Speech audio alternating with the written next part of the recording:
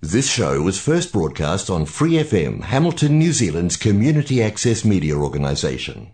For more information on our lineup of shows and the role we play in the media, visit freefm.org.nz. Hi, it's Vanessa from the Fighting Stigma Show on Free FM. Are you a Waikato local? Do you have an idea for a radio show? Do you want to try your hand at being a content creator on Free FM? If so, check out our website on freefm.org.nz or find Free FM on Facebook and get in touch. 怀卡托华人之声，音质天成，悦动人生，伴我随行。懷卡托華人之聲，音質天成，樂動人生，伴我隨行。You are listening to Waikato Chinese Voices.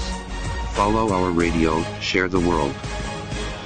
您正在收听的是 FM 89.0怀卡托华人之声广播电台节目，我们在新西兰为您播音。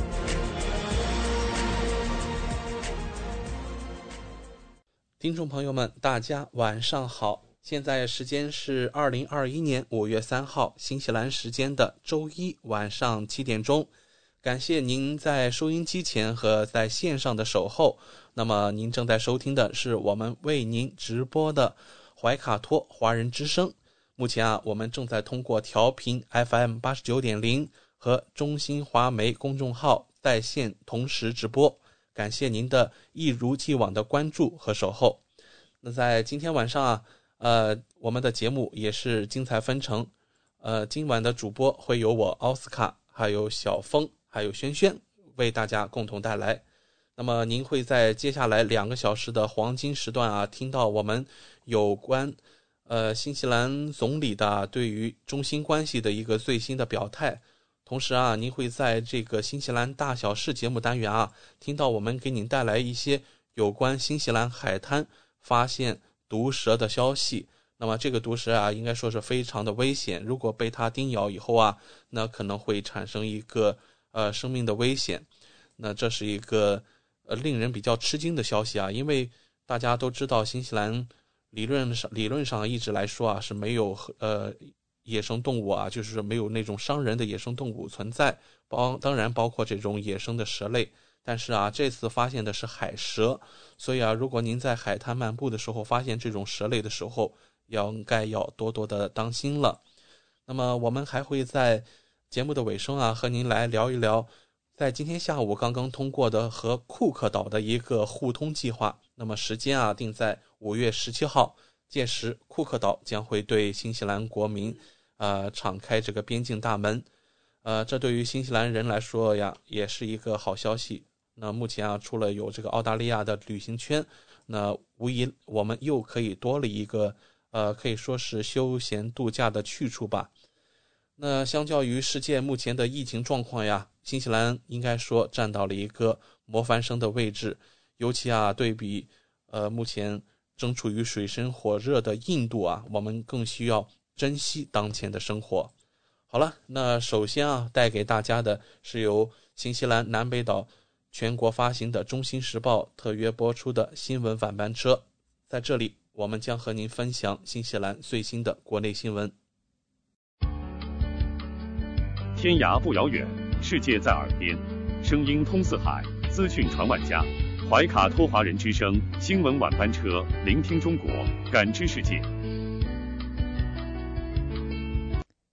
新西兰时间7点，现在我们进入由新西兰南北岛全国发行的中新时报带给大家的新闻晚班车。在接下来的10分钟里，小峰和奥斯卡与您一起回顾新西兰国内新闻。我们首先来看第一条新闻。我们首先关注到了新西兰最新的疫情动态发布。今天下午1点15分，新西兰卫生部发布了最新的疫情通报。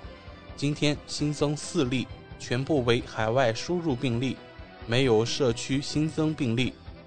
在这4例确诊中，有1例来自印度，1例来自印度的邻邦巴基斯坦，剩下2例分别来自菲律宾和印尼。第二条新闻，今天奥塔哥大学公共卫生系的贝克教授在参加晨间新闻节目时，就东京奥运会发表看法。这位著名的流行病学家认为，在疫情还没有结束的眼下，不应该举办奥运会。贝克教授呼吁取消东京奥运会，并希望新西兰政府能够做出表率，带头宣布不参加本届奥运会。上个月，朝鲜公开表示，由于新冠疫情扩散，将不参加预定于今年7月补办的东京奥运会，这为奥运会的前景蒙上了一层阴影。让我们再来关注一条与疫情有关的新闻。新西兰卫生部正在考虑要求对工作人员进行更频繁的唾液测试，唾液测试每2到3天进行一次，原有鼻拭子测试仍然保留。新西兰卫生部总干事阿什利·布鲁姆菲尔德今天早上表示，这一考虑是在边境人员已经广泛接种疫苗的基础上进行的。他说，接种过疫苗后的人还是有几率被感染，而他们被感染后几乎没有症状，因此卫生部希望能够采取一种更频繁方便的方式，配合现有的鼻拭子测试共同进行。当被问到因不愿接种疫苗被解雇的9位海关工作人员时，阿什利·布鲁姆菲尔德表示，对所有做出巨大奉献的边境工作人员表示感谢。他表示，海关向工作提供了相关情况下的各种方案，但显然最终没有一个方案被接受。他对这样的结果表示遗憾。我们来看下一条新闻。新西兰罗托鲁瓦当地时间4月30日，在听取了一席关于毛利华人一家亲的讲座后，新西兰毛利文化形象大使说，希望两族裔能共融洽相处，互相尊重，争取更多合作机会。当天，第6届中华传统民俗文化节在罗托鲁瓦市继续进行。该活动由新西兰中华传统文化体验艺术中心、罗托鲁瓦华人协会、新西兰亚洲图书文化交流中心、罗托鲁瓦市议会共同主办。在民乐舞蹈演出、书法书画、皮影茶艺表演营造的中华文化氛围中，2021中华传统民俗文化图书展带来的浓郁书香亦浸润当地侨界心灵。让我们来关注一条有关新西兰自然界的新闻。奥克兰东区热门海滩禁止捕捞贝类。奥克兰东区一个华人经常去的海滩现在禁止捕捞贝类了。当局对克克湾、图瓦卡马纳下发了最新的禁捕规定。新西兰渔业局的科学家雅各布·霍尔说，在海边捡捞贝类很受欢迎，但是现在这些贝类的种群在减少。他希望这一进步规定能减轻对这些贝类种群的压力，并帮助贝类恢复原状。新西兰渔业局去年征询了公众的意见。雅各布·霍尔说，此次禁捕获得了民众压倒性的支持，这一禁令将在3年内进行再审查。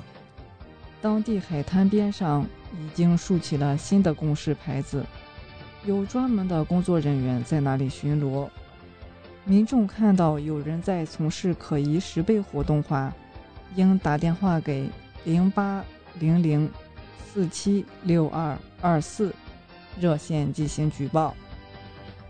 让我们再来看一条和新西兰教育有关的新闻。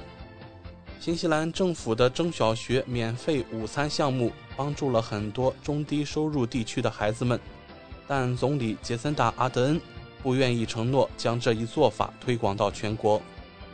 据悉，每5个新西兰孩子中就有1个生活在无法得到高质量食物的家庭中，而毛利族裔中每4个中就有1个。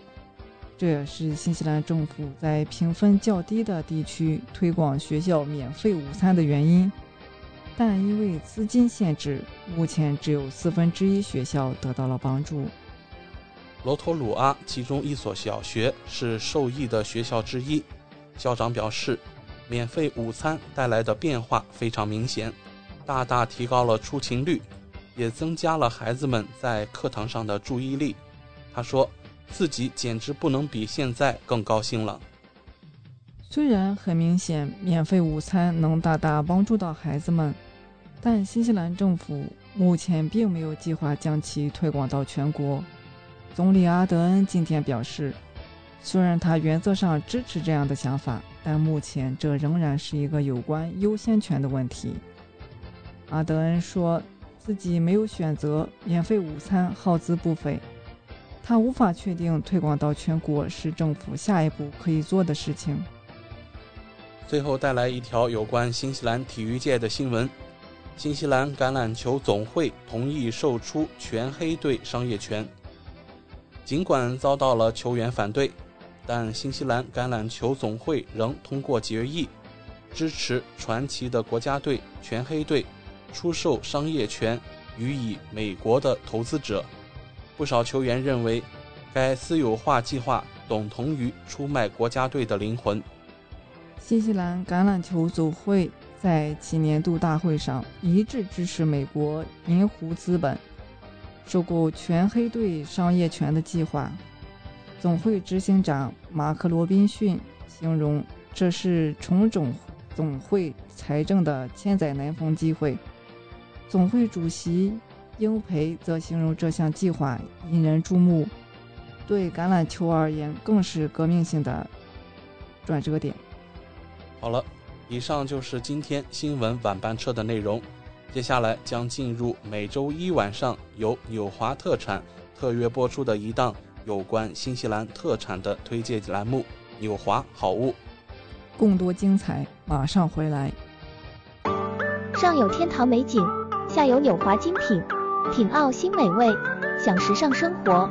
纽华特产，生态领先，欢迎进入纽华好物花园，让我们一起种草吧！选全球特产，还看纽华好物。各位怀卡托华人之声中文广播的听众朋友，主播奥斯卡问候大家晚上好，感谢您继续关注我们的节目。从2021年开始，怀卡托华人之声迎来了一位全新的品牌嘉宾，我们请出新西兰纽华特产的好物推荐官，和收音机前和正在线上收听节目的新老朋友们认识一下。大家好，这里是纽华好物，我是你们的种草师小牛，今后就由我来给大家种草啦。小牛晚上好，很高兴在今后的每周一与您共同为听众朋友带来我们的纽华好物。没错，纽华好物是一档介绍新西兰本土特产的栏目，其中纽就是代表英文音译的纽西兰，也是华人朋友习惯发音的新西兰，而华自然就是中华大地了。纽华特产的名字太有意义了，收音机前和正在线上收听节目的听众朋友，通过哪些渠道可以了解我们纽华特产呢？纽华特产的官方网站是 3w.nzincn.com， 这个域名其实非常好记， NZ 代表新西兰英文简称，而 CN 是中国的英文简称，用 IN 连起来 NZINCN 其实就是新西兰在中国的意思。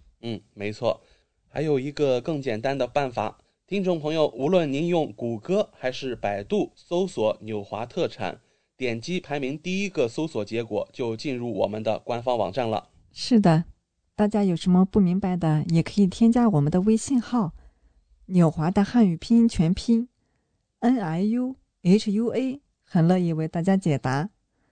当然大家还可以通过每周全国出版的《中新时报》醒目的位置，找到纽华特产最新最全的整版促销海报。线上购物的确是在疫情期间保证自己和他人健康的安全方式。小牛，我们消费者在纽华网上购物的时候，在支付环节也会更方便吗？是的，主持人这个问题相信大家都很关心。数年以来，纽华特产与时俱进，在前期人民币、纽币银行转账的基础上，先后开发并上线银联支付、微信支付以及支付宝扫码支付。您可以方便地使用您喜欢的方式，通过人民币或者纽币进行支付，完全不产生任何手续费。有这样简单便捷的多项选择，真是太好了。下单以后，我们可以看到物流情况吗？没问题。友华特产在用户后台植入了您的专属物流跟踪系统，保障海淘用户随时掌握国际快递清关的状况，真正让消费者做到全程监控。上周纽华好物通过推荐官小牛的介绍，相信听众朋友对于惠氏伯珍 S26 奶粉和保健品的服用有了一个比较详细的了解。那么今晚的节目，我们和大家聊些什么话题呢？据我了解到，全新西兰注册的狗狗有 56.5 万，每3个新西兰家庭就有1个家庭会养狗狗。新西兰人均养狗数量在世界上也是名列前茅的。哇，新西兰养狗的家庭这么多呀？是的，特别是今年疫情在家期间，许多新西兰华人纷纷加入到了养狗的行列中。朋友养了小奶狗后，一天至少要晒5次朋友圈。好吧，那新西兰人养的最多的狗是哪种呢？结果显示，前10几乎都是大型犬。排名第一的是拉布拉多犬 4.1 万只，第2位是汉特威犬3万只，第3位是边境牧羊犬 2.2 万只。养狗当然不能一时冲动，小奶狗虽然可爱，但狗狗可是会长大的。随着狗狗年龄增长，就无法避免出现一些健康问题。那铲屎官们需要注意的问题是哪些呢？其中最主要的就是关节退化和皮肤病等。要知道，在新西兰给宠物治病可比人看病要贵很多，因此不能省小钱而最后花大钱。狗狗日常的保健和毛发的护理非常值得狗主人重视。别问我是怎么知道花了大钱的。今天小牛就给大家推荐奥家宝宠物系列，澳洲知名的宠物保健护理品牌 Pure Animal Wellbeing， 旗下系列全部由专业澳洲兽医配置，是经临床证明的有效产品，给您提供解决宠物健康问题的最佳方案。3代兽医80年传承，专业科学安全认证。PAW 宠物保健护理品牌由澳洲的专业兽医博士在08年创办。他发现不少的狗主人都急需为狗狗寻求一种长期预防、自然健康的产品，因此他花了近4年的时间，通过大量的研究学习，开发出了一系列相关产品。事实上，从他的爷爷开始，他们家族3代人致力于从事兽医服务和开发优质的宠物产品而闻名，至今已有80多年历史。在2010年， Pure Animal Wellbeing 品牌加入了同样是有80多年悠久历史的澳洲国民健康品牌奥家宝集团，强联合研发了一系列具有科学的兽医研究支持，以优质的天然活性成分制成的宠物保健护理产品，给予宠物健康提供了既有效又安全的天然解决方案。 PAW 的一系列产品通过了 APVMA 及澳洲国家农药和兽药管理局的安全认证，这是您绝对值得信赖和放心购买的天然宠物保健品。那小牛刚才介绍的 PAW 品牌有哪些特点呢？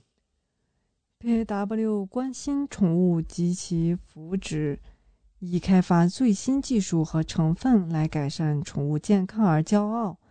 所有产品经兽医专家研究，得到临床验证和认可，致力于临床证明的优质成分来改善宠物健康。那请小牛来给我们讲一下他们的明星产品吧。好的，首先是 PAW 关节灵咀嚼片，预防改善关节健康。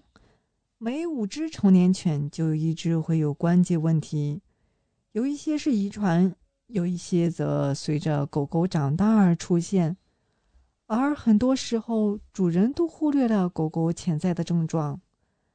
早期可能的关节不适行为包括狗狗不愿意走，不愿意爬楼梯，舔关节部位，活动量减少，频繁睡觉。而特别严重的情况下，则会出现走路摇晃颠簸、肢体僵硬、肌肉萎缩等。PAW 凭借80年的专业知识积累推出的关节灵咀嚼片备受欢迎，市场好评极高。这款零食有什么作用呢？这款狗狗的咀嚼零食以美味、高蛋白、低脂、不易致敏的袋鼠肉作为基底，加入了维骨力、软骨素、MSM、维 C 和锰等丰富的对关节健康有益的配方成分，修补软骨细胞，维持柔韧，润滑关节囊，减少磨损。PAW 关节灵不仅有助于成年犬的日常关节护理，并能有效改善老年犬的关节功能和健康状况，特别适合金毛、拉布拉多、边牧等大型犬使用。此外，不同体重的狗狗可以使用不同的剂量。PAW 关节灵咀嚼片一瓶助您解决爱犬的关节问题。兽医认证关节修复配方，所有犬种适用。精选袋鼠肉，营养丰富，口感佳。葡萄糖胺、软骨素缓解关节不适，修复受损关节。听起来这款零食还真是不错呢。有没有什么零食吃了以后能让狗狗的毛发更好看呢？有的， PAW 亮毛灵咀嚼片改善皮肤、毛发、指甲。PAW 推出的亮毛灵同样是一款以优质袋鼠肉为基础的狗狗咀嚼零食。那这款零食都具体有哪些成分能对狗狗的毛发有好处呢？它加入了亚麻籽、奇亚籽、椰肉苷、EPA、DHA 等天然不饱和脂肪酸，还有维生素 E， 能帮助狗狗的毛皮保持天然健康的光泽。PAW 亮毛灵配方中的维生素 C、硅、锌、铜、铁、硒的成分，能帮助狗狗体内合成，能修复皮肤和促进爪子指甲健康生长的胶原蛋白。此外， PAW 亮毛灵中含有的以生物素为主的全面 B 群维生素也能很好的支持爱犬长出光亮的毛发、健康的皮肤和坚固的指甲。这么看来，这款零食不仅对狗狗的毛发好，对它们的皮肤和指甲也是有好处的。那什么犬种可以食用这款零食呢？所有犬种都适用，它能日常补充营养，保护皮肤健康。当狗狗毛发暗淡或容易断裂时，当狗狗的指甲脆弱并容易断裂时，还有狗狗皮肤干燥或开裂时，狗狗的皮肤出现片状，这些情况都可以食用。要想狗狗毛发好看，是不是不单单靠零食才能解决呢？是的，还要给它们做好清洁，不然脏兮兮的只吃零食也不行呀。这时候我们就要用到 PAW 医用洗护套装，它是独家专利技术认证。狗狗的皮肤不同于人类的皮肤，有10到15层保护。狗狗的皮肤表层很薄，只有3到5层，皮肤非常容易受损，并且出现干燥、瘙痒等问题。那跟其他的清洁产品有什么不同吗？如果使用一些廉价的清洁产品时，刺激性的成分会加重损害狗狗的皮肤，而 PAW 旗下的抗感染洗护套装包含一瓶针对受感染、瘙痒皮肤的医用级洗发水和一瓶具有超强舒缓保湿作用的专业护毛素，这可谓专业兽医推荐级的洗护套装，多维度并驾齐驱，解决您宠物的皮肤问题。在清洁上，洗发水不含刺激性成分，不会损坏狗狗的嗅觉，更不会造成皮肤的不适。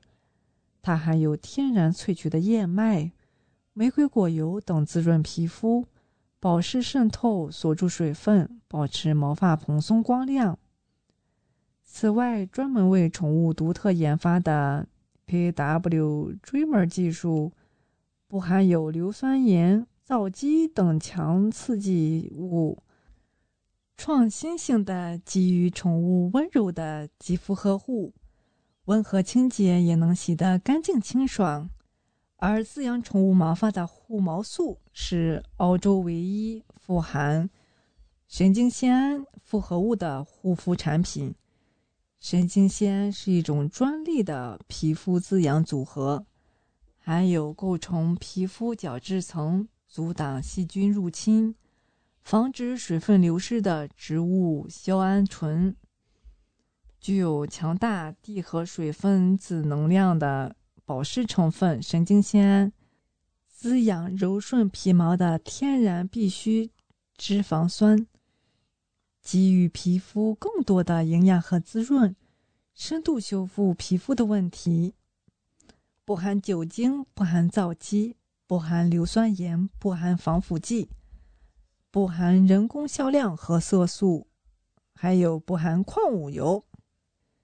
权威兽医杂志推荐，市场好评复购不断。经过多年的研究和研发， PAW 推出的一系列产品不仅得到了消费者的青睐，在业界也被专业认可。在专业的兽医杂志 ProVet 上就曾刊登 PAW 对于宠物皮肤研究的科普文章。而 PAW 的宠物系列产品一经推出，近年来风靡宠物市场，在澳洲的宠物类市场知名度第一，复购率最高，是口碑最好的高端宠物保健护理品牌。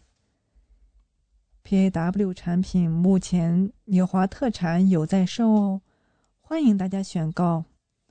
好了，今天的分享就到这里啦，希望大家喜欢。感谢纽华好物推荐官小牛的精彩介绍。节目尾声，主持人奥斯卡照例要给大家争取福利了。有没有给怀卡托华人之声电台听众专属的优惠活动呢？纽华特产一定不让大家失望。最近纽华的新西兰仓有1件包邮活动。首先，只要您在纽华特产网站注册自己的账号，系统将会直升1级 VIP 账号，不需要通过任何前期购买加购，就可以直接看到比注册前更优惠的实体价格。同时，您购买的数量越多，会员体系升级的越高，后台看到的价格体系就会更好，真正让利于消费者。尤其现在疫情期间，政府鼓励大家非必要不外出，因此纽华特产希望通过这种方式鼓励大家在线上消费的行为，减少病毒的传播机会。听众朋友可以添加微信客服纽华的汉语拼音全拼 NIUHUA 联系我们。1周内添加我们的听众，只要备注欧家宝宠物系列，就可以领取20元的优惠券哦。这是怀卡托华人之声听众朋友的专属福利，通关密码只在本台播放，而且每周都不一样，还请您注意收听啦。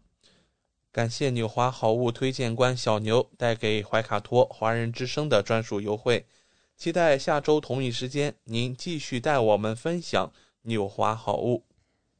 请各位听众别忘了谷歌和百度排名搜索第1的纽华特产，或者可以随时添加我们的微信客服纽华的汉语拼音全拼，就可以看到我推荐的超多好物啦。谢谢大家。谢谢小牛做客怀卡托华人之声。纽华特产立足澳新本地，为世界各地消费者与生产公司之间打造了流畅的沟通渠道，避免不必要的中间商，厂家直接供货，一手货源保证。纽华特产现已具备澳大利亚、新西兰、德国、香港、韩国、泰国、英国7地大型仓储仓库，与知名品牌商联手合作，涵盖1000余种保健、强身、养生等特产品，丰富了海内外客户的选择，成为广大代购和电商首选平台之一。请大家每周1晚7点10分锁定怀卡托华人之声，我们和纽华好物推荐官小牛在这里不见不散。上有天堂美景，下有纽华精品，品澳新美味，享时尚生活。纽华特产，生态领先，欢迎进入纽华好物花园，让我们一起种草吧！选全球特产，还看纽华好物。中新时报 Asia Pacific Times， 新西兰南北岛全国同步发行。关注天下，服务新华。即刻关注官方微信公众服务号中新华媒，在线读报、华语广播、视频报道，应有尽有。您关心的时政新闻，您关注的生活爆料，您想知道的商业资讯，您想了解的社会百态，离不开您的中新时报。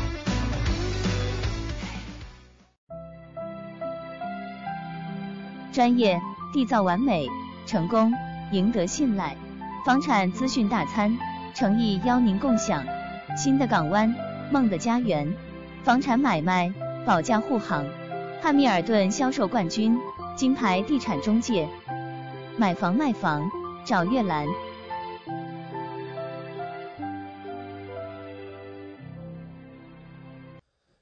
亲爱的听众朋友，大家好，欢迎来到买房卖房找月兰专题时间。今天我们的做客嘉宾是来自汉密尔顿 High Coast 月兰团队的 Alan 李先生。我们知道您所在的月兰团队是汉密尔顿销售总冠军，新西兰全国中部大区销售总冠军。请 Alan 和收音机前和正在线上收听节目的新朋友老朋友们打个招呼。大家好，我是艾伦。很高兴再次和您一起主持我们每周一买房卖房找月兰的专题节目。时间过得真快呀，上周房产动态再给我们分享一下吧。好的，没问题。因为上周呢是长周末，所以上周呢只有2套房源上市。那么更多的呢它会累积到这周才会上线。这2套上市的新房源分别是39号 Secret Street Hamilton Lake。这个呢是一个要拍卖的房子，那么它的位置呢离湖边是特别的近的。大家如果对这个市中心 Ventec 比较熟悉的话，它其实离 Ventec 那个校园是非常近的。对，它的特点呢是高密度，整个土地面积呢是1012平方米，所以呢就是这种开发商呢他们可能对这个房子会非常感兴趣的。它本来呢或者是说它现在呢其实是一个商业地产的状态。为什么这样讲呢？就是它的土地性质是属于 residential， 也就是我们所讲的普通居民住宅，但是它的 use， 就是它的用途呢，目前呢是商业用途，所以它其实曾经是一个会计事务所，所以说大家进到里面以后会发现每个房间都会有独立的空调，然后有特别多的 storage， 就是放文件的，就是它现在的一个状态呢是一个办公室。那么所以说呢，这个呢，因为它有6个房间，所以它有6个空调。所以它的这种房子呢，对大家来讲呢，是你可以作为一个商业投资。那么你说我买来做商业出租，那么这是一个不错的选择。那么你还是可以把它再变回 residential 的，这个呢，是一个可行的，就是你去 council 申请一下，你说我不想再做 office 了，我现在想把它变回 residential， 那么 council 也是不会有什么问题的。那么就是说这个用途呢会比较多，你可以作为商业，可以作为住宅。第3点呢，就是它还可以开发。所以呢，这个就是对未来有些规划的朋友呢，希望可以联系我们去看一下。好的。然后第2套呢是3 by 53 Lake Crescent Hamilton Lake， 同样这个也是一套湖边的房子。那么这个房子非常有特点，6房5卫。那为什么会这样子呢？它楼上呢是3间卧房，含了1间主人套房，然后还有一个公共的卫浴。然后呢，开放式的厨房，家用电器呢是一应俱全。它外面呢有一个宽敞的露台呢，是可以看到湖的，所以它算是湖景房。那么它楼下的部分呢是包含了1个起居室和另外3间卧室，每一间呢都自带卫浴。所以这种呢，大家可能马上就能感觉到它非常适合投资或者是用于 Airbnb。它的特点呢是说步行到湖边，步行到医院。然后呢，数分钟车程就可以来到市中心，而且呢，它还是男高女高的一个校网。那么这个大家可以感受到，就是说楼下3间房呢是可以轻松的独立出租的，那么楼上呢又是3房2卫的一个状态，所以是适合您整套房子出租，或者分散出租，或者说自己住在楼上把下面出租，就是这个可以做的方式比较多。那么也就是说，在现在这个市场受到一定影响情况下呢，这种房子呢其实是非常不错的一个投资房产。对，好的，谢谢您带来这样各有特色的几套新上市房产。那么上一周我们悦兰团队的销售情况如何呢？上周的销售情况是非常不错的。那么第一个呢是264号 Lamwork Loop Road 在 Tipahu， 这个可能大家就没有太注意到这个地方哈，其实它离汉密顿差不多有30多分钟的车程的一个小镇。那么这里呢，它主要也是以农庄为主，就是我们所讲的 lifestyle。这套房子呢是本来计划是5月6号拍卖的，也就是说这周要拍卖的。但是呢，它上市了1周呢，就有人特别喜欢，然后出了一个非常高的报价呢，然后屋主就很开心，就说那我就不拍卖了，然后就直接卖掉了。那么这个他最后出的价钱是125万。也就是比屋主的心理预期要高出很多，屋主非常的开心。但是这个房子呢，我去过1次，非常有特点。本身呢，自己因为它属于一种大概的是一个丘陵地貌吧，就是风景会特别好，而且呢，在自己的整个地块的有一个比较低的位置呢，像有小温泉一样的，就是你可能自己家里带温泉这种感觉。所以这个呢，也是可能是为什么就一下子打动到了这个买家。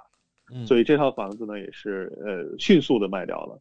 那么第2个呢是12号Castleton Way Flagstaff。那么这是一个 Flagstaff 的房子，这个房子我在之前的节目里有跟大家提过，它的占地面积呢超过800平米，然后房子呢是4房230多平的建筑面积，整个的厅、厨房包括房间呢都是采光非常的好，因为它是一个长条形的房子，这个我之前跟大家有解释过。那么这个房子呢也是在拍卖之前收到了提前的报价，那么当时的客人是出了118万，收到提前报价以后呢，拍卖被提前，但是同一时间还是有其他的竞争者过来去进行竞争，那么最后是以118万7千的价钱卖掉的。所以说这个呢也是非常的不错。那么第3套呢是57号 Nielsen Garden Rototuna， 这个我之前也跟大家提过。这个房子呢，它可能大家担心的一点是它的外墙是 plaster， 但是呢，由于它的价钱非常好，4房2卫，又在北区，那么所以说呢，一上市以后呢，也是受到了非常高的关注。那么最后呢，也是以83.5万的价钱卖掉。那么这个比当时的这个要价呢，还是要高了一点点，所以也是非常不错的一个结果。然后接下来呢，有4号 Morrow Place Flagstaff， 这个呢也是一条 Flagstaff 老区的房产。那么它上市呢，也就是周五上市了。然后一个周末的 Open Home 呢，就有非常多的客人过来看，最后一共收到了6个 offer， 最后呢是103万无条件这样一个 offer 成交的。所以屋主呢也是感到非常开心，因为他已经是跟我们第3次合作了，他对我们的这个效率和结果呢是表示非常的开心。接下来还有一套呢是 5 by 10 Palmerston Street Hamilton City。这个呢是我之前也有跟大家提过哈，它是一个市中心的联排别墅，那么它是 unit title， 然后这里一共呢是有20套，所以呢这是其中的一套。这套房子呢其实我们去年的时候有卖过，然后这个买家呢由于他自己的情况发生变化呢，所以他就请我们再帮他卖掉。那么也是很快上市，也就1周半的时间呢，最后是以67.4万的价钱又卖掉了。接下来呢，还有一个48号 Maggie Place Chartwell， 这套房子算是在 Maggie 这条街上为数不多的房子了，因为基本上都已经盖满了。那么上市以后呢，也是吸引到了很多的客人来看。那么其实当时大家对这个房子有一点点的介意呢，是因为这个房子的背后，就是它的院子和房子的一侧呢贴着这个 Varroy Drive， 那实际上其实它是比较吵的。对，当然了，由于这个位置的问题呢，它本身在墙里面有做了隔音的设备，然后在房子里面呢，整体感觉其实是 OK 的。当然，如果你在外面还是比较吵的啦，因为你相当于就站在一个快速道的旁边嘛。对。那么一样也是到最后在拍卖场上呢，是以106万的价钱售出，这个价钱呢也是刷新了该区域的新高。那么实际上从另外一个角度也说明了，现在市场的一个特点呢是新房是非常好卖的，因为这是一套全新的房子。所以说这个接下来还有呢，就是说我们在其他公司营造的一些房产，比如说有一套布卡诺伊的2房1卫，那么最后是以65万的价格拿到。然后还有一套北区的豪宅呢，最后是以121万的价格拿到。然后最后要特别讲一个的就是在 Topray 有一个特别的一个地皮拍卖会，那么这个里面呢，我们是最后赢得了2块，分别成交价格是42万和是40.6万。那么这个我等会儿想在大家在这个分享的环节跟大家去重点讲一下这个，这个情况。好的，谢谢 Alan 的介绍。那粤兰团队又取得了一个非常亮眼的成绩。那您刚才也介绍了，刚才在这个地皮拍卖会上会带来一个小小的故事介绍，那么请您展开和我们聊一聊好吗？好的，没问题。那么今天在这个分享环节呢，我想说2个事情。第一个呢，就是大家对现在市场的一个反应。那么由于新政带来的压力呢，我们确实是已经感到了市场正在变化。对。那么主要的变化呢，跟我们之前的预计是差不多的。首先一呢，就是低价位的房产是比较容易出售的。特别是在60、70至80以内的这个区间呢，是还是依然非常受欢迎的。但是大家能明显感觉到现在竞争的人数变少了，就之前同样的房子可能会有5个人、4个人在拍，那么现在可能就是1到2个人在拍。那么这个就是买家的数量呢确实是在减少。那么第二点呢，就是北区的房子明显是承受到了压力，那么也就是说很多北区的房子呢是没有办法像之前一样冲到那么高的价钱。相反来说呢，你是需要去在价格上有一些调整。那么从大体上来讲，整个北区的房价应该会有一个3到5万的下降，就是因为当然原因是因为北区的房价本身溢价比较高嘛，所以呢它就是有一个3到5万的一个回调。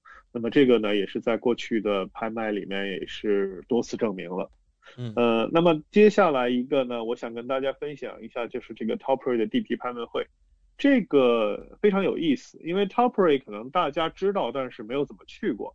那么实际上是从 Hamilton 咱们去奥克兰的路上，大家不知道还记不记得，在这个新高速贯通之前呢，我们必须要如果大家走 EB 走了快速道以后不是 EB 走了这个Tirapa 走了快速道以后呢，你会在一个地方会下去以后呢，会经过那个毛利人的这个就是坟地的那个位置，然后再往前走是 Huntley。对。那其实到这个转角出去之前的那个地方就叫做 Taupo。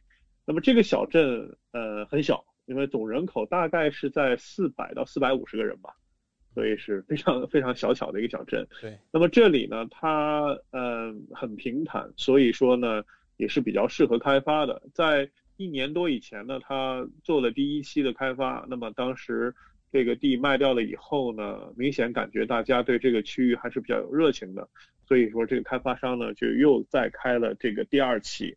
那么第2期这一次呢，它一共在卖的呢是14块土地。那么这些土地呢，它并不是说你现在买了你马上可以拿到，实际上它应该会在明年的4月份到6月份的时间，大概这个时段你才可以拿到这个地块。那么其实大家现在去一个相当于像一个预售一样的，就是提前去购买，说我要这块地。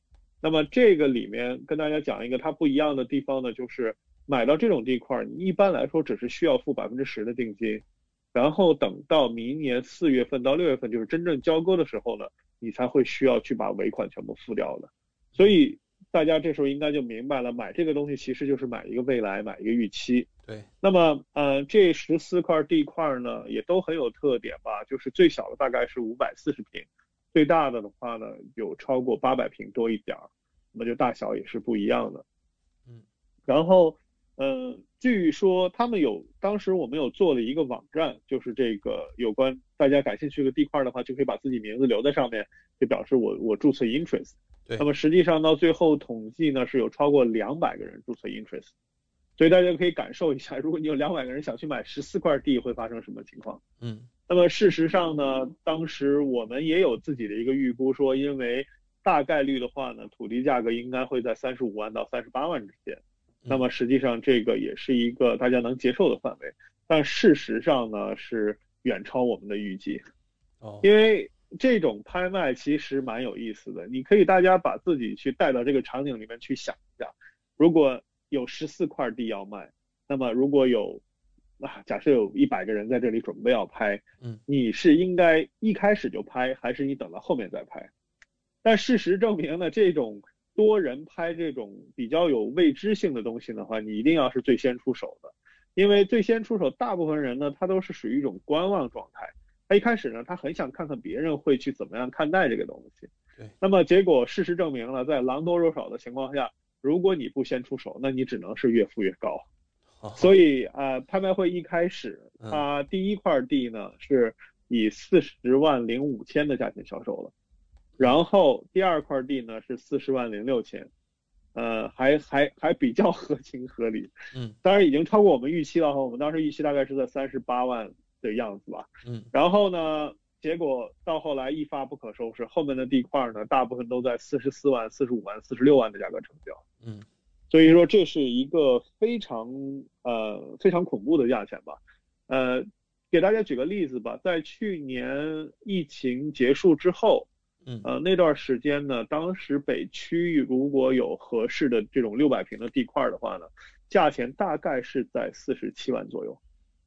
也就是说 Taupo 那个地方离 Hamilton 大概有10几分钟的路程，而且你要上高速，就是完全就不是属于 Hamilton 的一个区域里面的地方了。然后它呢已经上到了46万的价钱，所以还是非常非常的高。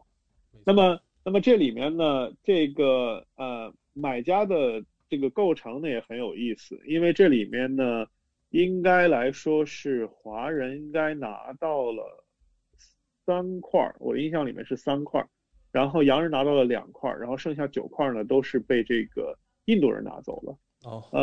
那么我们后来也在聊，我个人的感觉哈，这其实也我不知道是不是一个预测，或者是我的感觉呢是为什么会出现这个情况呢？应该跟印度目前的疫情有关，因为大家都知道印度呢目前这个疫情的状态是非常的严重。那么实际上呢，有大量的印度人在想办法离开印度到别的地方，那实际上对资金来说也是一个意思，会有很多的这个印度人呢，他是不敢再把钱留在印度，他是想把钱花出去的。那么这样子呢，像新西兰这种疫情控制非常完美的这种国家来说呢，绝对是首要的投资的地方。那么当然说可能外国人买不了房吧，但是呢，当然你可以有去通过机构啊，通过亲戚朋友啊，再继续去进一步投资和购买。所以这是我认为为什么这个印度人他们去狂扫这个土地。那么接下来呢，我们可能会观察一下接下来的这个拍卖啊，以及一些新上市的房子，看看会不会能论证的我这样的一个看法。当然这个如果大家有意见的话，也欢迎大家指正，这其实完全是一个比较个人的一个想法。同一时间呢，我有朋友是在澳洲做也是 agent， 那么他有跟我讲过，他们最近也在悉尼发生了类似的情况，就是说印度买家呢会有一个比较大的增长，就是突然间变多了。那么之前可能占10%，现在可能会变到20%甚至25%。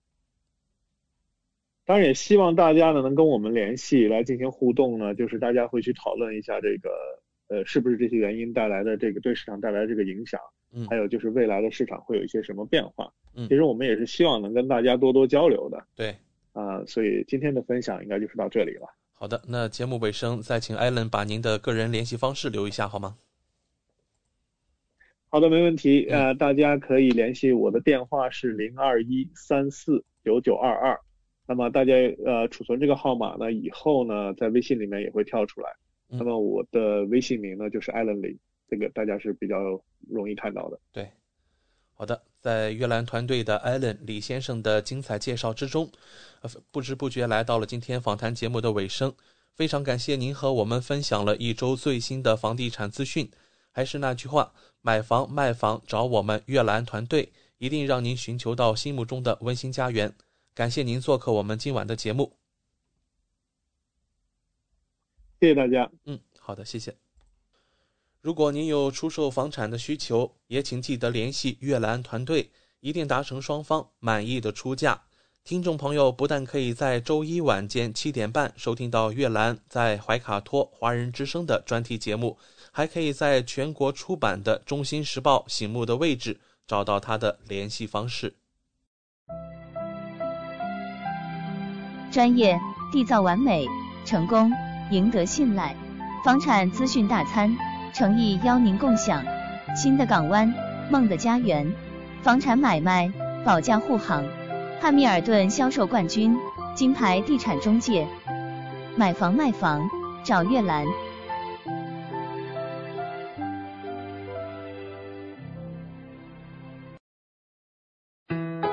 资讯全方位，生活零距离，新西兰大小事，有声世界，无限精彩。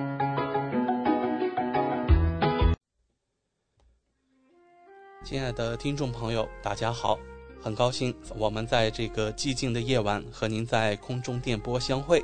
现在我们来到了新西兰大小事节目单元，在这里我们和听众分享发生在怀卡托周边以及新西兰全国的大型活动资讯。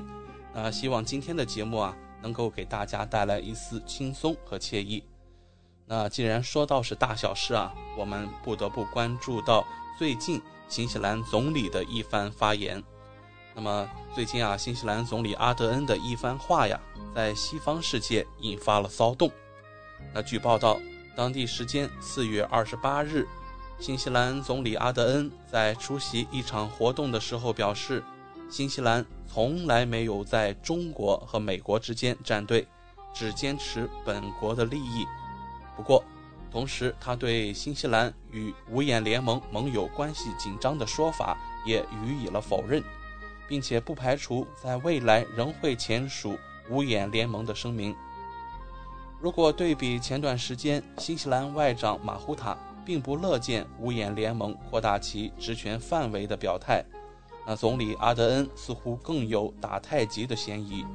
即使他不断强调新西兰为自己独立自主的外交政策感到自豪，我们从来没有选择过与谁为伍，一直在坚持自己的价值观，人权和民主的重要性深深根植于这些价值观中。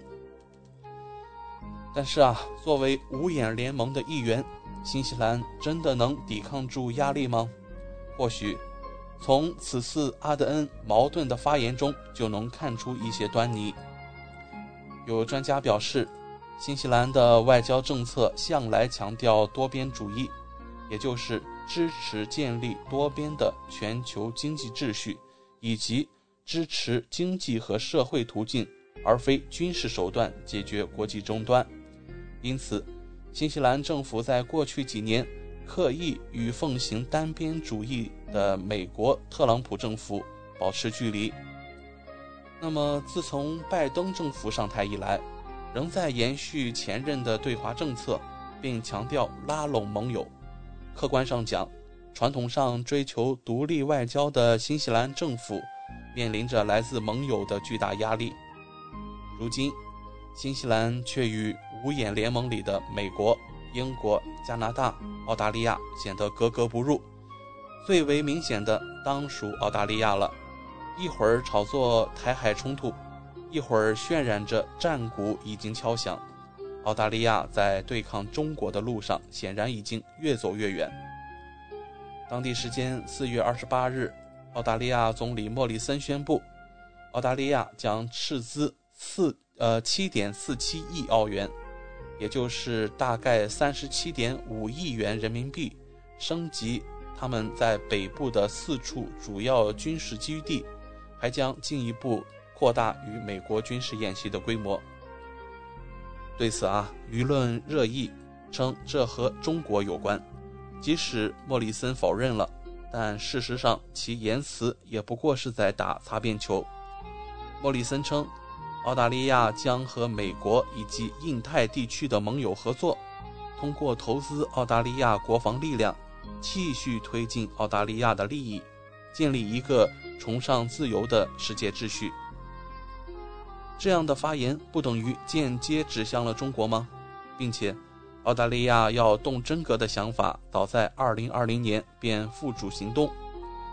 早在2020年7月，澳大利亚总理莫里森便公布了该国2020新版的国防战略，宣布澳大利亚将在未来10年投入约合1860亿美元的国防预算，占澳大利亚 GDP 的 2%。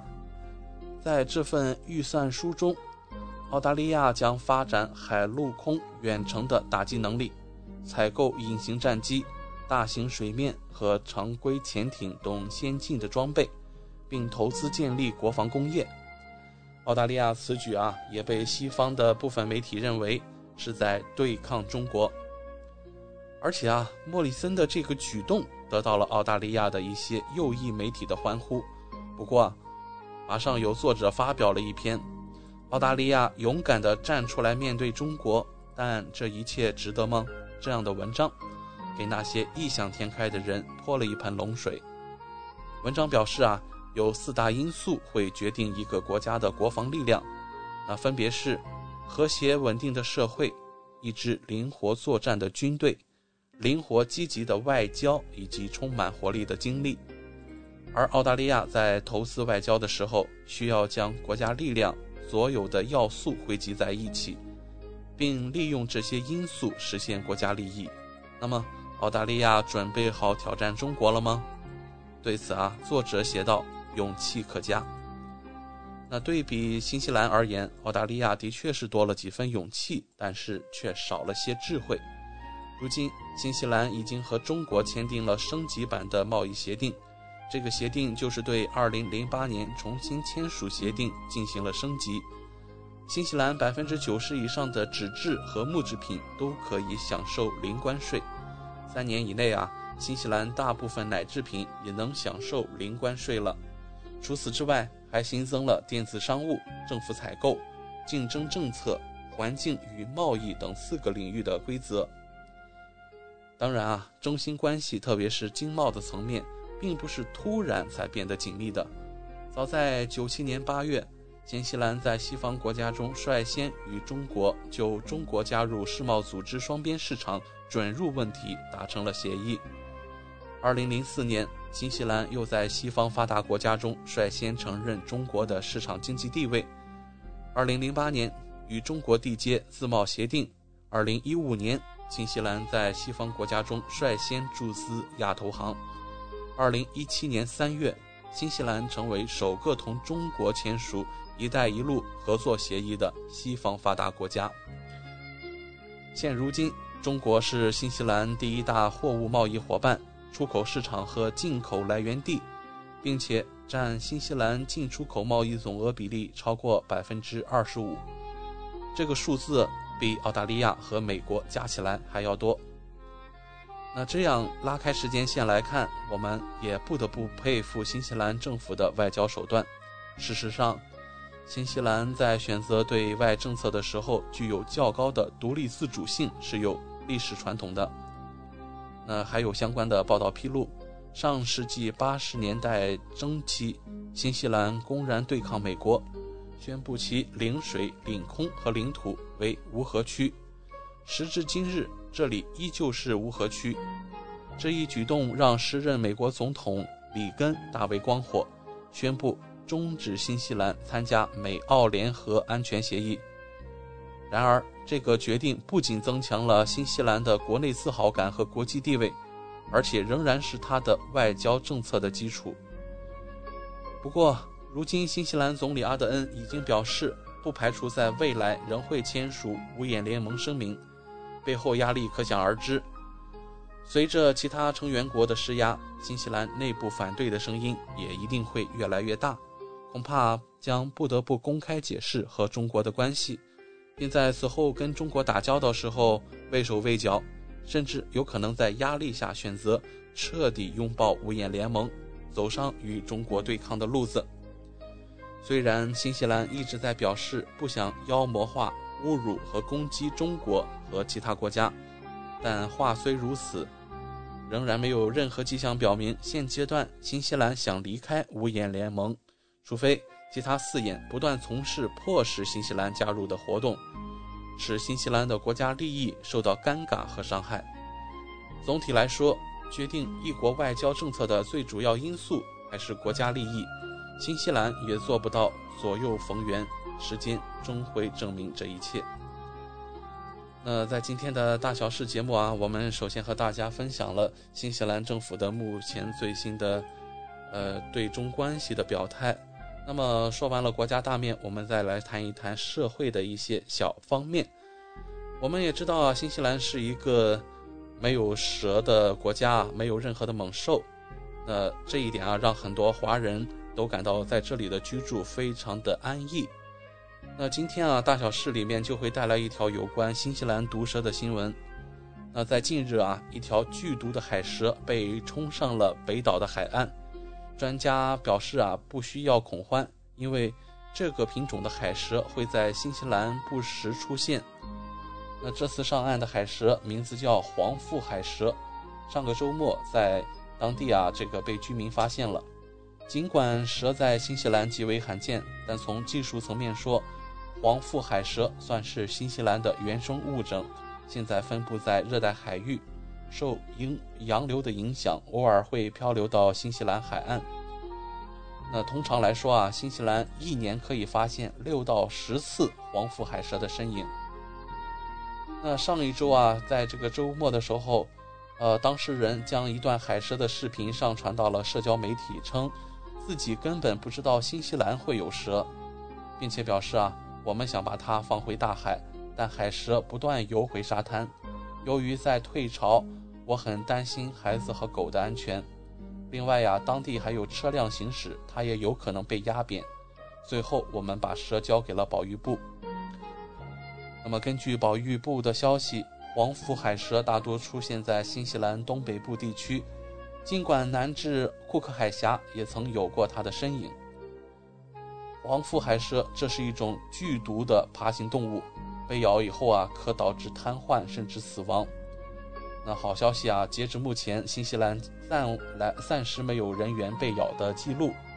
那这种黄腹海蛇性情较为温顺，不太可能在没有受到挑衅的情况下发起攻击。即便如此，保育部仍然建议民众尽量远离海蛇，并且拨打相关电话联系保育部。那保育部同时指出黄腹海蛇无法在陆地生存，一旦上岸几乎必然面临死亡威胁。初级产业部生物安全发言人指出，根据1953年野生动物法，海蛇属于新西兰原生物种，不构成生物安全威胁，属于保育部的管辖范围。初级产业部每年都会收到2到3起的海蛇报告，多数是在暴风雨后被冲刷上岸，相关信息会转交给保育部以记录在案。那所以听过这条新闻以后，如果收音机前的华人朋友您在经过海滩的时候发现这种黄腹海蛇还是要保持一定的距离，因为刚才新闻里也讲过它是黄腹海蛇是一种剧毒的爬行动物，被咬以后可以导致瘫痪甚至死亡的。好了，那今天希望我们在这个有限的时间里和大家分享了您所关心的内容。那马上到了8点以后的全球新闻纵览了，我们会在接下来的1个小时黄金时段中继续陪伴大家，希望您不要走开，我们会带给您更多的精彩节目。怀卡托华人之声，音质天成，悦动人生，伴我随行。懷卡托華人之聲，音質天成，樂動人生，伴我隨行。You are listening to Waikato Chinese Voices. Follow our radio, share the world.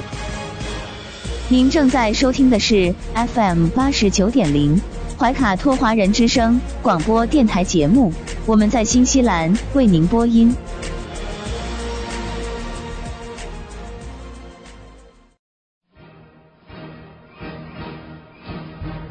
观点改变生活，动态触手可得。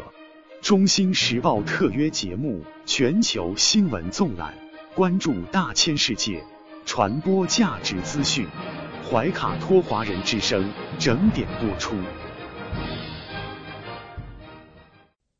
家事、国事、天下事，事事关心。这里聚焦了社会的点点滴滴，最新最快的国内外政治经济动态，尽在每周一8点的全球新闻纵览。今晚直播间为您播报的主持人是小峰和奥斯卡。首先我们来关注中国大陆新闻。中宣部、退役军人事务部、中央军委政治工作部联合印发通知，部署开展2021年度最美退役军人学习宣传活动。国家卫健委和国家中医药管理局数据，2025年3级妇幼保健院开展中医药专科服务的比例达90%。5一假期全国客流量将达到 2.65 亿人次。5月2日，全国铁路预计发送旅客1420万人次。中国上线欧盟商标查询系统，面向全国公众免费开放。武汉汉江湾桥正式通车，是汉江上最宽桥梁。5月1日，北京公园接待游客114万人次，天坛公园重启皇家音乐会。天安门日均客流量将突破30万。5月2日，北京西站始发的8趟高铁列车停运。北京西站就影响旅客出行致歉，将完善应急保障措施。上海12位市政府外聘法律顾问获聘书。重庆洪崖洞为游客封路封桥，游客表示最宠粉的城市。广东汕尾京新科技发生一起事故，致4人死亡。甘肃永靖水上交通事故，1人遇难，16人受伤。湖北千架无人机编队表演致敬劳动者。西安大雁塔灯光喷泉秀，游客如织似贪吃蛇。沈阳故宫单日游客量达 3.2 万人次。兰州一景区对游客转运慢，百度南致歉，试运营基础不完善。湖北一景区人太多，游客大喊退票，从早7点排队到11点。带来一组经济新闻。财政部、海关总署、税务总局通知，中国国际消费品博览会展期内进口展品可享税收优惠。国家统计局消息，1季度全国规模以上工业企业运营效率明显提升。国资委启动国资监管数字化智能化提升专项行动。5·1当天，全国快递投递量同比增长近30%。5·1首日，多地景区迎开门红，机票酒店预订刷新高。防范假人才真炒房，多地收紧人才购房门槛。创业板2020年成绩单，80%公司盈利，常态化退市机制逐步建立。上海楼市去火，学区房遭釜底抽薪，金3银4成色不足。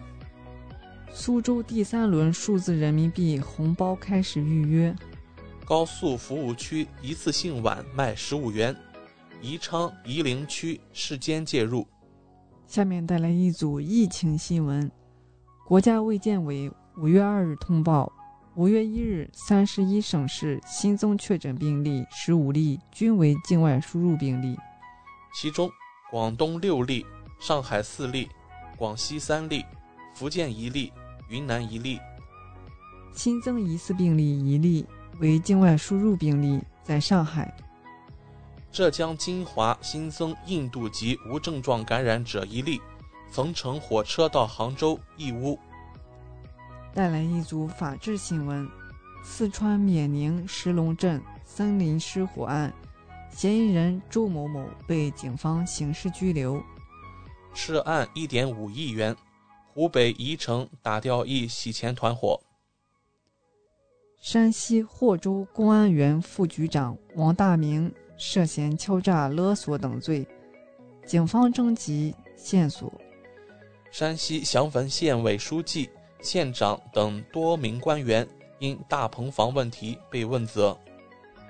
惠州 KTV 16岁少女跳江身亡追踪，警方以刑事立案并刑拘多人。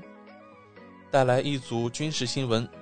中国海军山东舰航母编队在南海相关海域进行训练。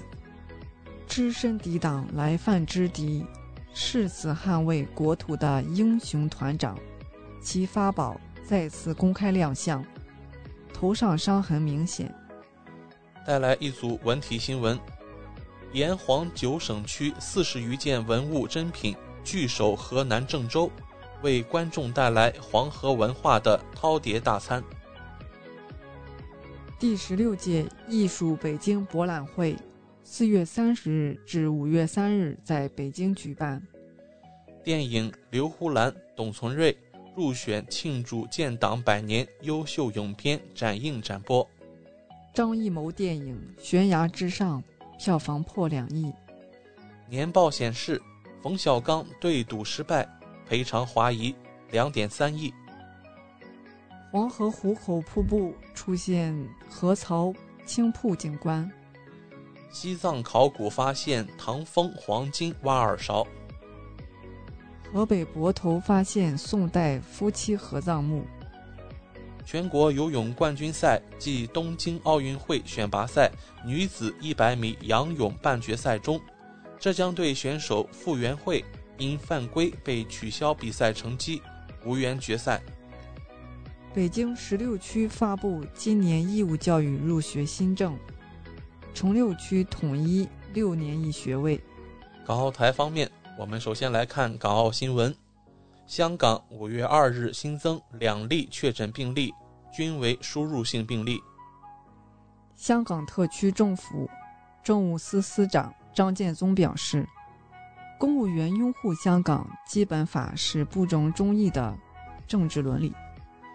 台湾新闻，台军目前正在进行汉光37号演习，模拟解放军攻台，但唯独缺少摧毁台湾电厂这个内容。总台海峡时评，民进党当局若继续谋独狂飙，解放军必将随时亮剑。国际方面，习近平就以色列发生严重踩踏事故向以色列总统瑞夫林致慰问电。世卫专家称，印度或已感染 3.5 至 5.3 亿人。截至北京时间2021年5月2日21时20分，美国约翰斯霍普金斯大学统计数据显示，全球累计确诊15230万3832例，其中死亡319万4837例。美国累计确诊新冠肺炎病例3239万3661例，累计死亡病例57万6724例。特朗普右移政策被推翻，五角大楼取消用国防资金建墙。最后一批驻阿富汗美军开始撤离，近20年的战争进入尾声。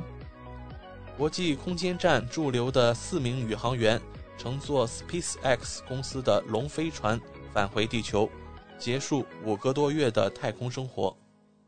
巴西单日新增确诊病例逾 6.6 万例，累计确诊超1472万例。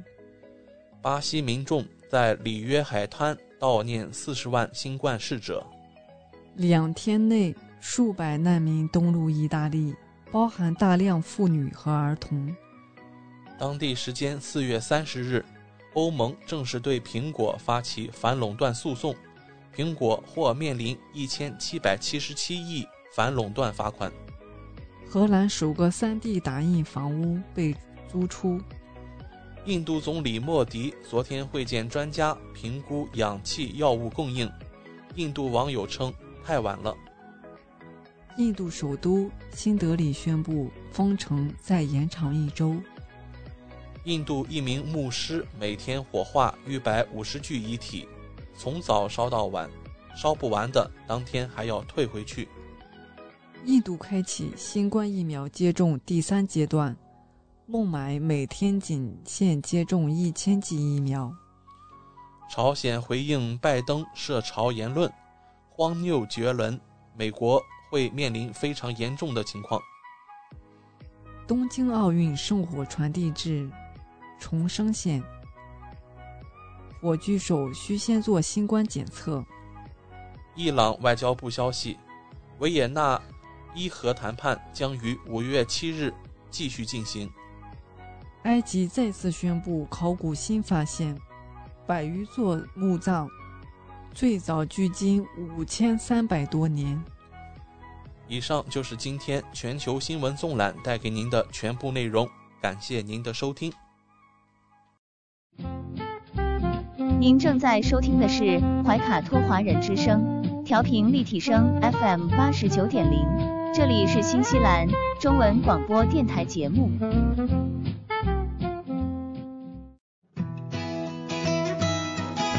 分享读书的快乐，重温经典的感动。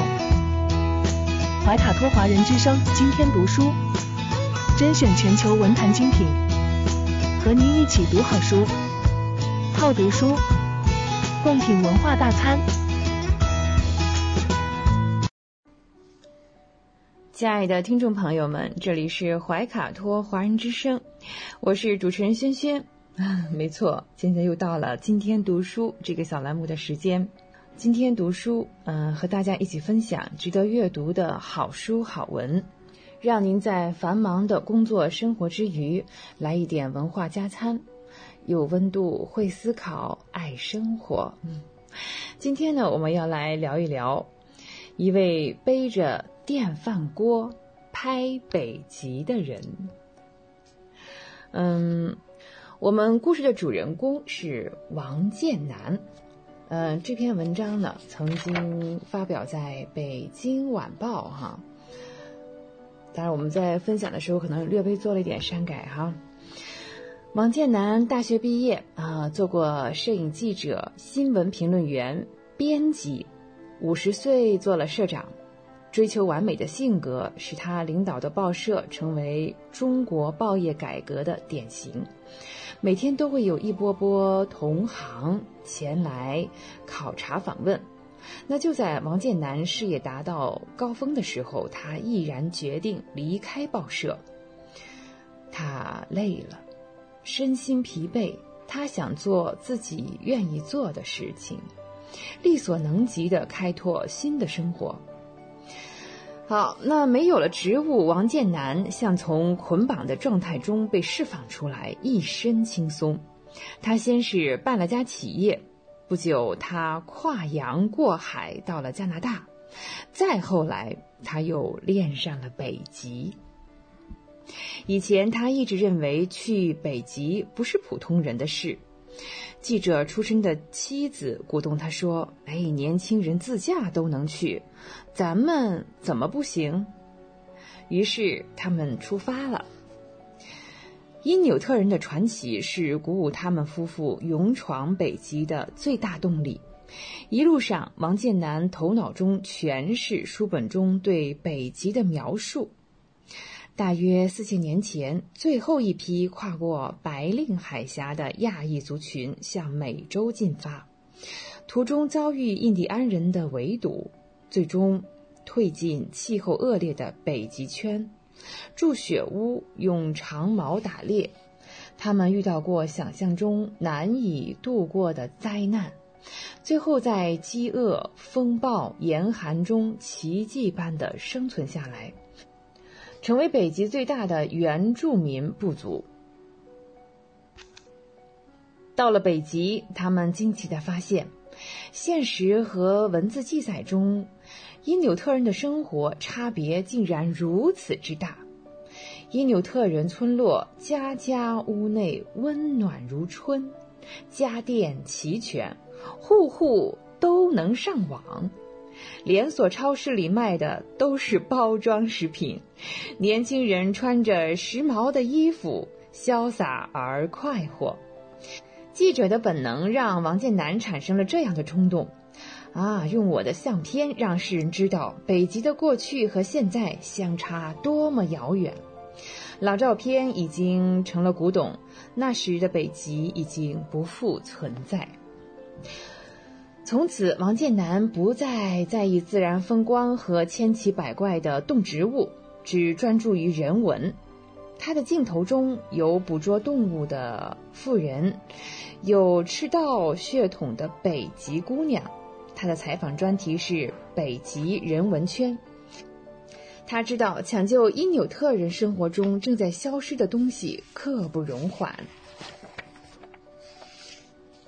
他和妻子往返北极17次，支出很大，他们处处精打细算，千方百计节省开支，免得多年的储蓄减少得太快。即使穿越辽阔的无人区，他们也只租用最便宜的汽车，发烧、腹泻什么的也多数时自带药品解决。他们带着饭锅、面条，自制肉酱，时常煮一锅面条，放点蔬菜和肉酱，将就就是一餐。日子艰苦是艰苦，可是王建南却很有幸福感。他愿意自己支配自己的生命，执着的要为历史留下些印记。好，听众朋友，我们刚才阅读的这一部分呢，是来自于北京晚报哈，背着电饭锅拍北极，他作者是邱伟我们再聊一下这个王建南先生王建南先生他是1950年出生于哈尔滨，学过版画还当过搬运工，也下乡插过队，后来成为了中学教师。在农村插队时，王建南看到一个场景，深深铭刻在他的心中。一位老农拿着锄头在锄地一下又一下。他说，当时我在想，如果这位农民伯伯活到100岁，他临终的时候回想自己的一生，会不会只有一个画面，就是一下接一下的在锄地？我突然觉得不能这样过一辈子，人生应该多彩一点儿，精彩一点儿。1976年，王建南来到哈尔滨日报社工作，任摄影记者。评论编辑，直至总编辑、社长。在他主持下呢，哈尔滨报业集团在全国率先成立了媒体集团。1996年，王建南在美国纽约世贸大厦举办了摄影展。在激烈的报业竞争中呢，王建南一直反对的是后报时代。那个时候作为中国报业改革的典型，哈尔滨日报社一年要接待200多国内同行的考察和访问。然而呢，年近半百的王建南他脑海里突然间又冒出了那个画面，就是农民伯伯在锄地。他想，那我一辈子就做一个社长在这里接待或者发号施令，或者自我感觉良好。那有一天等我闭眼的时候，我可能就会想到签字，想到我每天在讲话，或者我每天在批评别人一样也是挺可悲的。这时候呢，王建南他想到自己做社长的这个阶段，很少坐公共车，也没有挤过地铁也是只能老老实实呢过着一种被安排好的生活。他觉得自己也是被绑架了，他是愿意这样继续生活下去呢，还是做一些自己愿意做的事情？思考良久，事业巅峰的王建南呢，正如我们刚才在文中所分享的他决定激流勇退，在51岁呢就提出退休了。大多数人希望是一辈子安安稳稳王建南这样讲但是我骨子里就是一个不安分的人。熟悉王建南的老朋友曾经说，如果离开报社，王建南可能会疯掉因为他们觉得王建南先生是一个个性极强又追求完美的人需要有人喝彩给他捧场，没有舞台的时候呀，这个人会疯掉的。王建南先生呢，觉得其实周围的人只是了解他的一面，也没有人能够体会他在这个舞台上站得太久了，已经身心疲惫了。离职之后呢，王建南先生跨洋过海到了加拿大，开办了加拿大第1家就是华语网络电视台。后来呢，他又卖掉了电视台为什么呢？对，我们刚才聊过了，因为他爱上了北极对。同时呢，他的北极的摄影作品展曾经在丹麦王国驻华大使馆展出过。在展览上呢，丹麦驻华大使裴德胜向中国摄影家王建南先生颁发了荣誉证书，这也是丹麦首次为促进丹麦格陵兰文化做出杰出贡献的中国人颁奖。多年以来，王建南先生和妻子搭乘公共交通工具，使用大众的摄影器材，背着电饭锅、面条和大米，我们刚才聊过也是17次以经济型自助旅行的方式进入了北极地区，探查了北极地区内的8国，还有103个人居点的生态。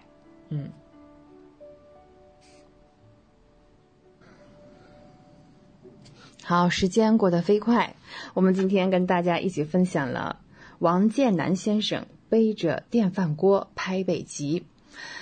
当然了，我想王先生一定也是历尽千帆，归来仍是少年感谢大家的收听，今天读书天天读书下期节目我们再会吧，我是萱萱，好，再见。中新时报 Asia Pacific Times， 新西兰南北岛全国同步发行，关注天下，服务新华，即刻关注官方微信公众服务号中新华媒，在线读报、华语广播、视频报道，应有尽有。您关心的时政新闻，您关注的生活爆料，您想知道的商业资讯，您想了解的社会百态，离不开您的中新时报。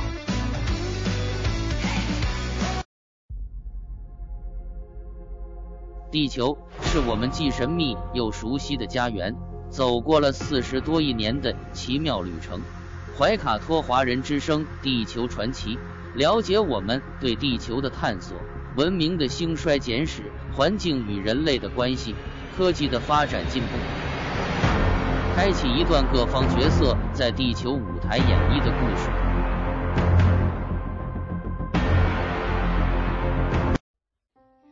亲爱的听众朋友，大家好！新西兰周一的晚上，感谢您继续守候怀卡托华人之声，我是主持人阿福。今天地球传奇的节目里，我们要和听众朋友们一起来了解一下咱们中国的五四青年节。五四青年节源于中国1919年反帝爱国的五四运动。五四爱国运动是一次彻底的反对帝国主义和封建主义的爱国运动，也是中国新民主主义革命的开始。在1939年陕甘宁边区西北青年救国联合会规定中，5月4日就被定为咱们中国的青年节。青年节期间，全国各地都要举行丰富多彩的纪念活动，青年们还要集中进行各种社会志愿和社会实践的活动。一些地方呢，还在青年节期间帮他们举行成人仪式。五四运动是1919年5月4日发生在北京，以青年学生为主的一场学生运动。广大群众呢，市民、工商人士等中下阶层广泛参与的一次示威游行、请愿、罢工、暴力对抗政府等多形式的爱国运动，是中国人民彻底的反对帝国主义、封建主义的爱国运动。五四运动呢，也是中国新民主主义革命的开端，是中国革命史上划时代的事件，是中国旧民主主义革命到新民主主义革命的转折点。在北洋军阀的黑暗统治期间，中国工人阶级不断壮大，新文化运动促进了思想解放。十月革命也给中国人民送来了马克思主义，再加上欧洲巴黎和会的外交失败，巴黎合约的签订，引爆了轰轰烈烈的五四爱国运动。五四运动呢，促进了马克思主义在中国的传播及其与中国工人运动的相结合，从而在思想上和干部上为中国共产党的建立准备了良好的条件。五四精神的核心内容为爱国、进步、民主、科学。为了民族的独立和解放，为了国家的繁荣和富强，前赴后继，英勇奋斗，积极进取，勤奋工作。爱国主义呢，是五四精神的源泉，民主和科学是五四精神的核心，勇于创新、探索、解放思想，实行变革是民主与科学提出的实现的途径。理性精神、个性解放、反帝反封建是民主与科学的内容，而所有这些呢，最终的目的都是为了振兴中华民族。因此，纪念五四运动，发扬五四精神，应该把这些方面都结合起来，为振兴中华民族而努力奋斗。五四精神代表着诚实的、进步的、积极的、自由的、平等的和创造的、美的、善的、和平的、相爱互助的、劳动而愉快的、全社会幸福的统一体现。那么五四精神呢，就是升华了的爱国精神。在1919年的10月，总统举行了秋定祭孔，同时组织了四存学会，以昌明周公孔子之学为宗旨。在1921年更新修订了褒扬条例实施细则，进一步强化了封建礼教。那梁启超等人呢，则是高唱中国文化优越论，反对学习西方的文化，反对中国的革命派，同时抵制马克思主义。而在五四运动中呢，反对中华道德思想文化的人士推行了新文化运动，更提出了打倒孔家店、推的贞节牌坊等公号。五四运动呢，进一步的促进了反封建思想的发展，也尊重中华文化的复古思潮，形成了针锋相对的局面。中国的语言文字政策的思想渊源，大部分呢都来自于五四时期的西化理论。按照国务院公布的全国节假日和纪念日的放假办法规定，青年节5月4日14周岁以上的青年放假半天，但这一规定呢，并没有明确放假适用人群的年龄上限。在08年的4月，经国务院法制办的同意，青年节放假适用人群为14至28周岁的青年，那么3亿多的青年将于每年的5月4日放假半天。根据国务院公布的全国节假日及纪念日的放假办法规定，由于青年节和3·8妇女节等等节日性质相同，都属于针对部分群体的节日，因此如果当年赶上周六、周日的公休日将另外补假期。团中央有关负责人表示，那么上午还是下午放假呢，都未做硬性规定，由各单位视情况而定。在1939年纪念5四运动20周年的时候，陕甘宁边区西北青年救国联合会决定5月4日为中国的青年日，又称5四青年节。在1949年，中华人民共和国政务院正式宣布5月4日为中国青年节，但并非全民假日，仅14至28周岁的青年可放假半天。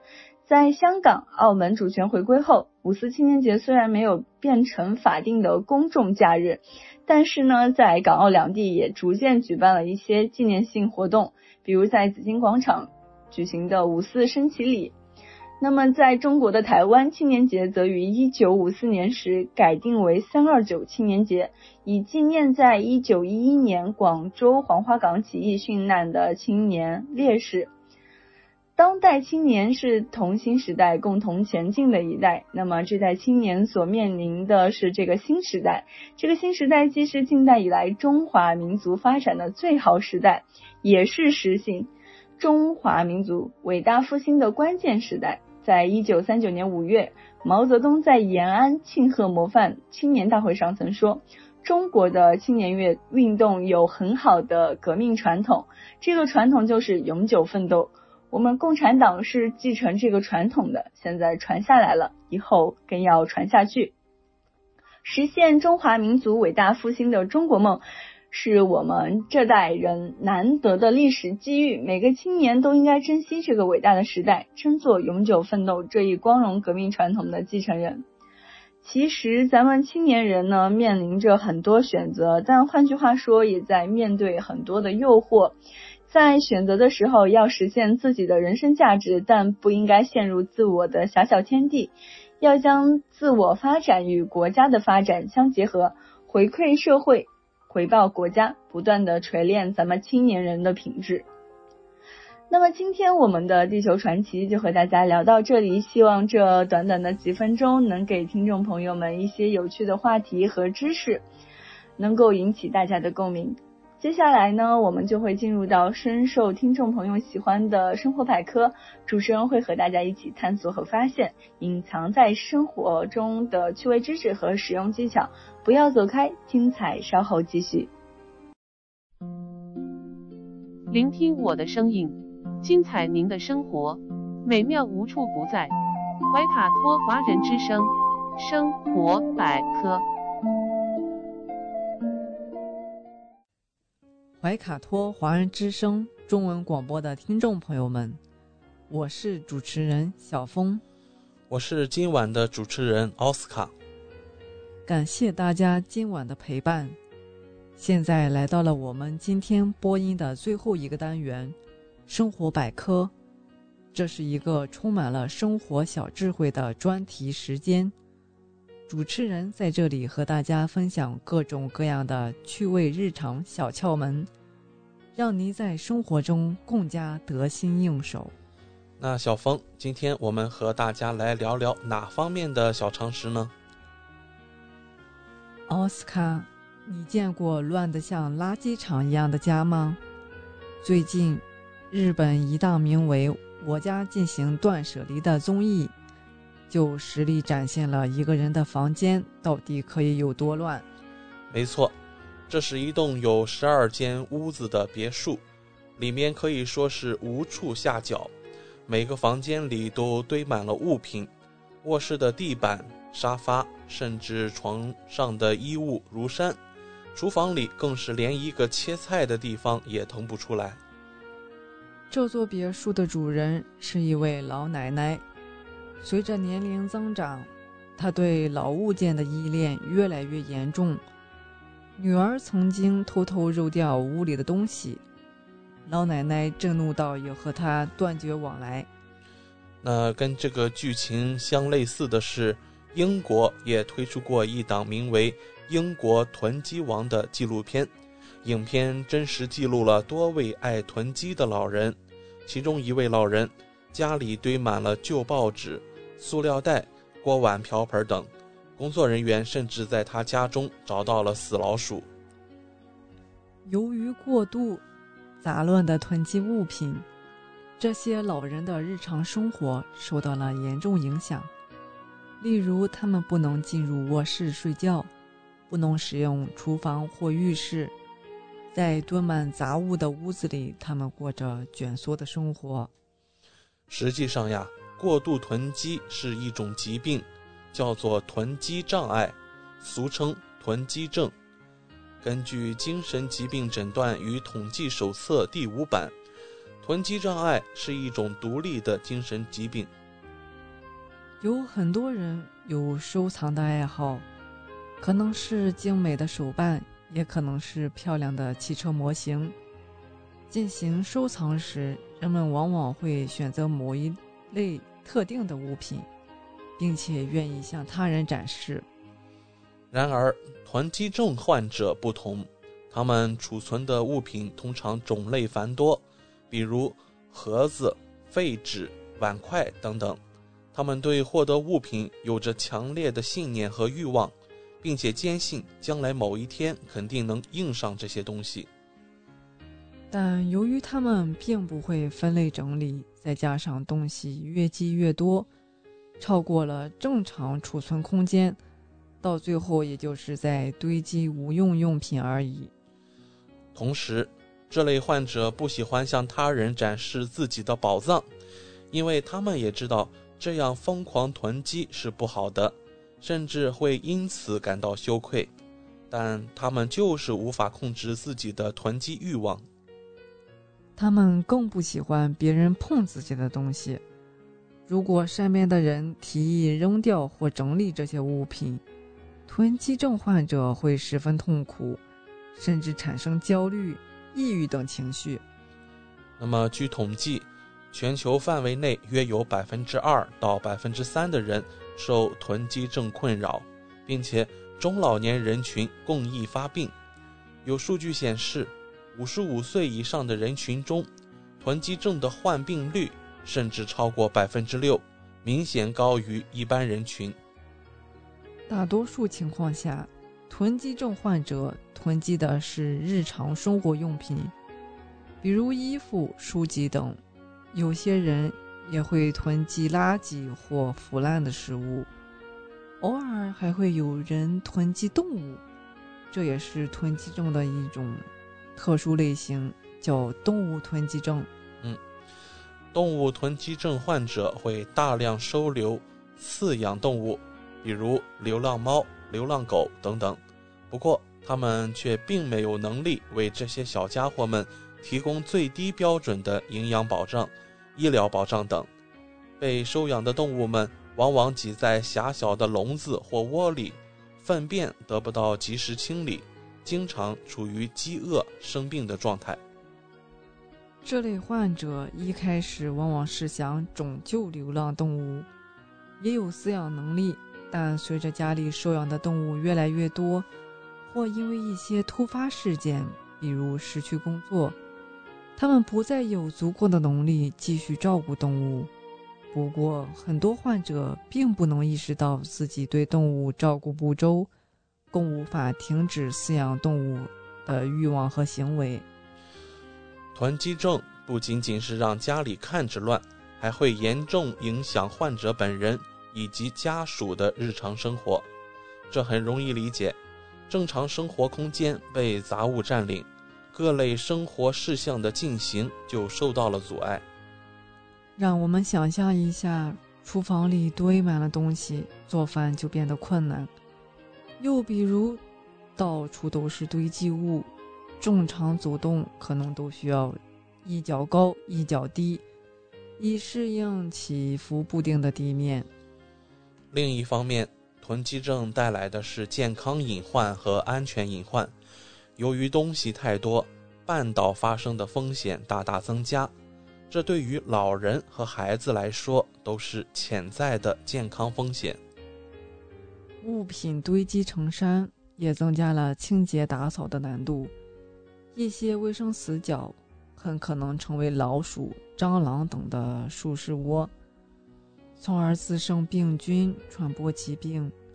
如果报纸、书籍等易燃物品被大量囤积，也容易引发起火灾。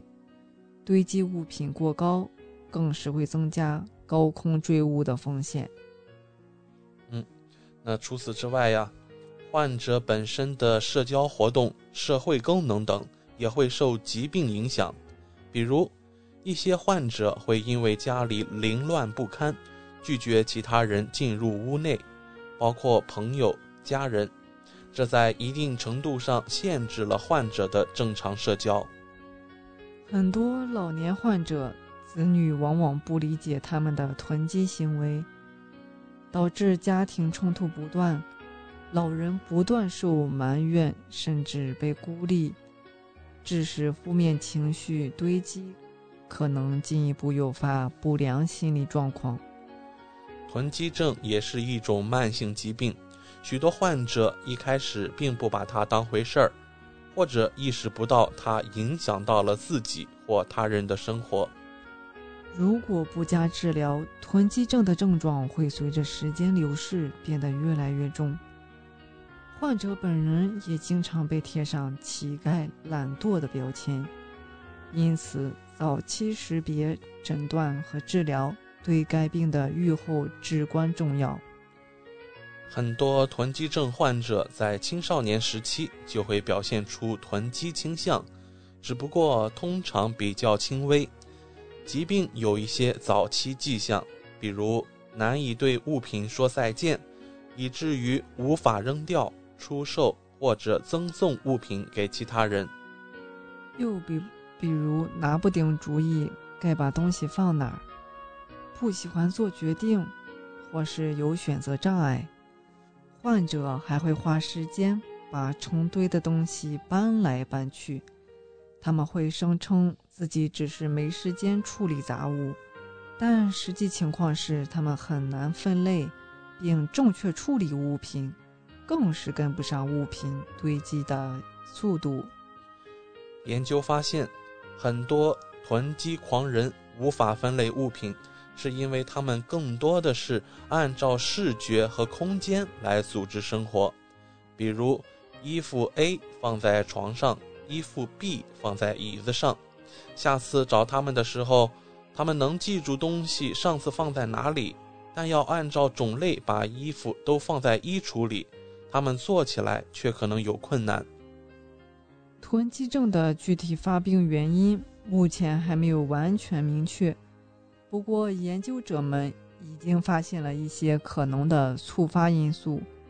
心理学研究发现，囤积症患者经常有一些特殊的经历，比如有过童年创伤，或者经历过一些突发压力事件，例如家人的去世。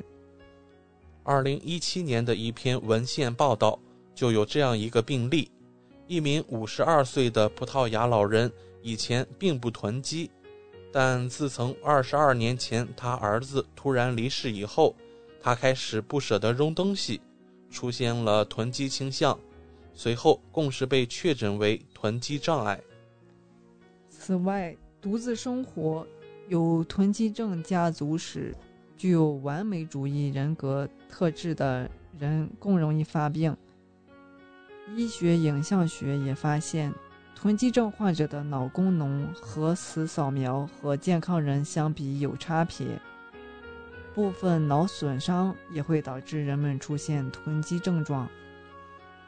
正如同许多慢性病一样，囤积症仍易复发，仅仅增加存储空间或者一次性清理垃圾，并不能彻底解决患者的囤积问题，因为物品很快又会被堆积起来。临床上有量表可以帮助诊断囤积症，囤积症患者也可以寻求专业心理咨询师的帮助。常用的方法是认知行为疗法，即通过改变一个人思考的角度和行为的方式来帮助他解决问题。没错，心理咨询师会帮助囤积症患者理解什么是让他们难以扔掉的东西，并共同制定合适的行动方案。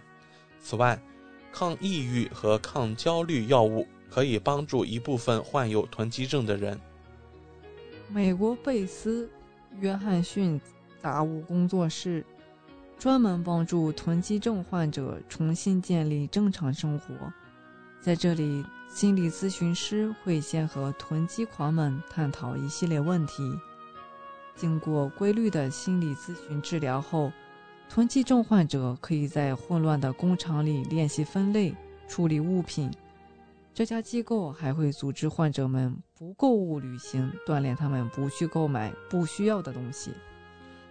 如果遇到朋友或亲属愿意谈论自己的囤积症问题，我们应当给予足够的尊重和同情，因为每个人对自己的东西都有一定的依恋，我们应该试着理解物品对他们的意义，同时积极鼓励他们想办法让家里更安全。不要争论物品是该保留还是该丢弃，也不要在没有得到允许的情况下扔掉任何东西，以免信任被打破。问题严重时，鼓励他们及时就医，寻求专业帮助。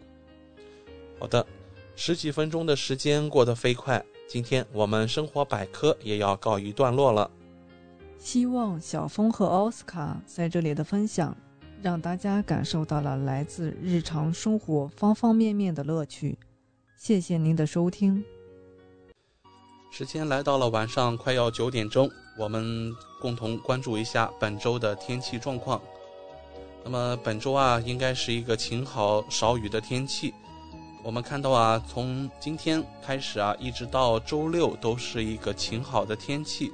那具体来说明天晴转多云，6度到18摄氏度；周3晴转多云，6到20摄氏度；周4晴转多云，7度到19摄氏度；周5晴转多云，10度到20摄氏度；周6 10度到20摄氏度，晴转多云。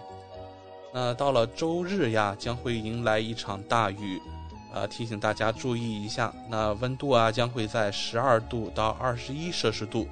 所以如果您在本周末有一些外出游的计划，那么不妨把最重要的行程调整到周6。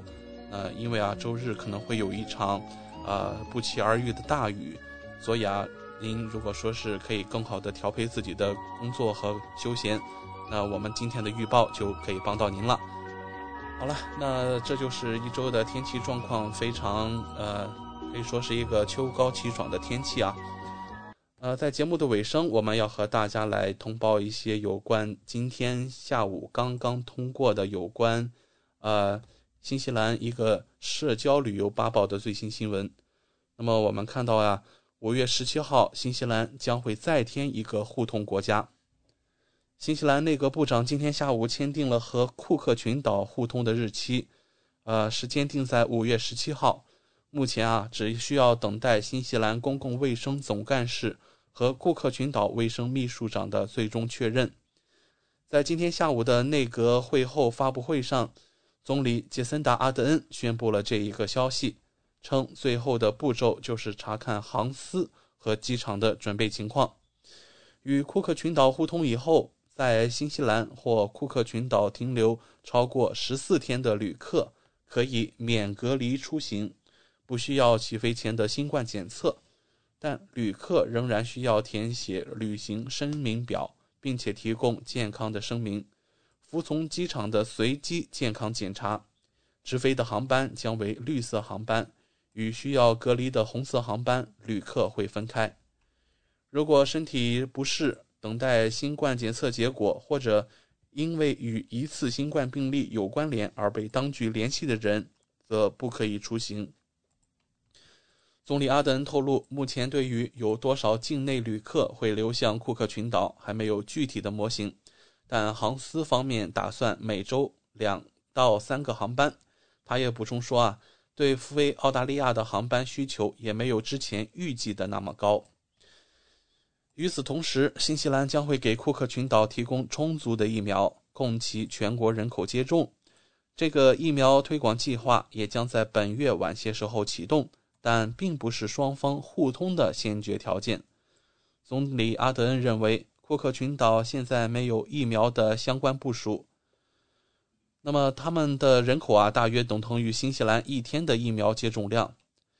至于新西兰、澳大利亚和库克群岛的三方互通，总理说现阶段库克群岛要求澳大利亚人要经新西兰入境，而且需要在新西兰停留2周以后方可入境库克群岛。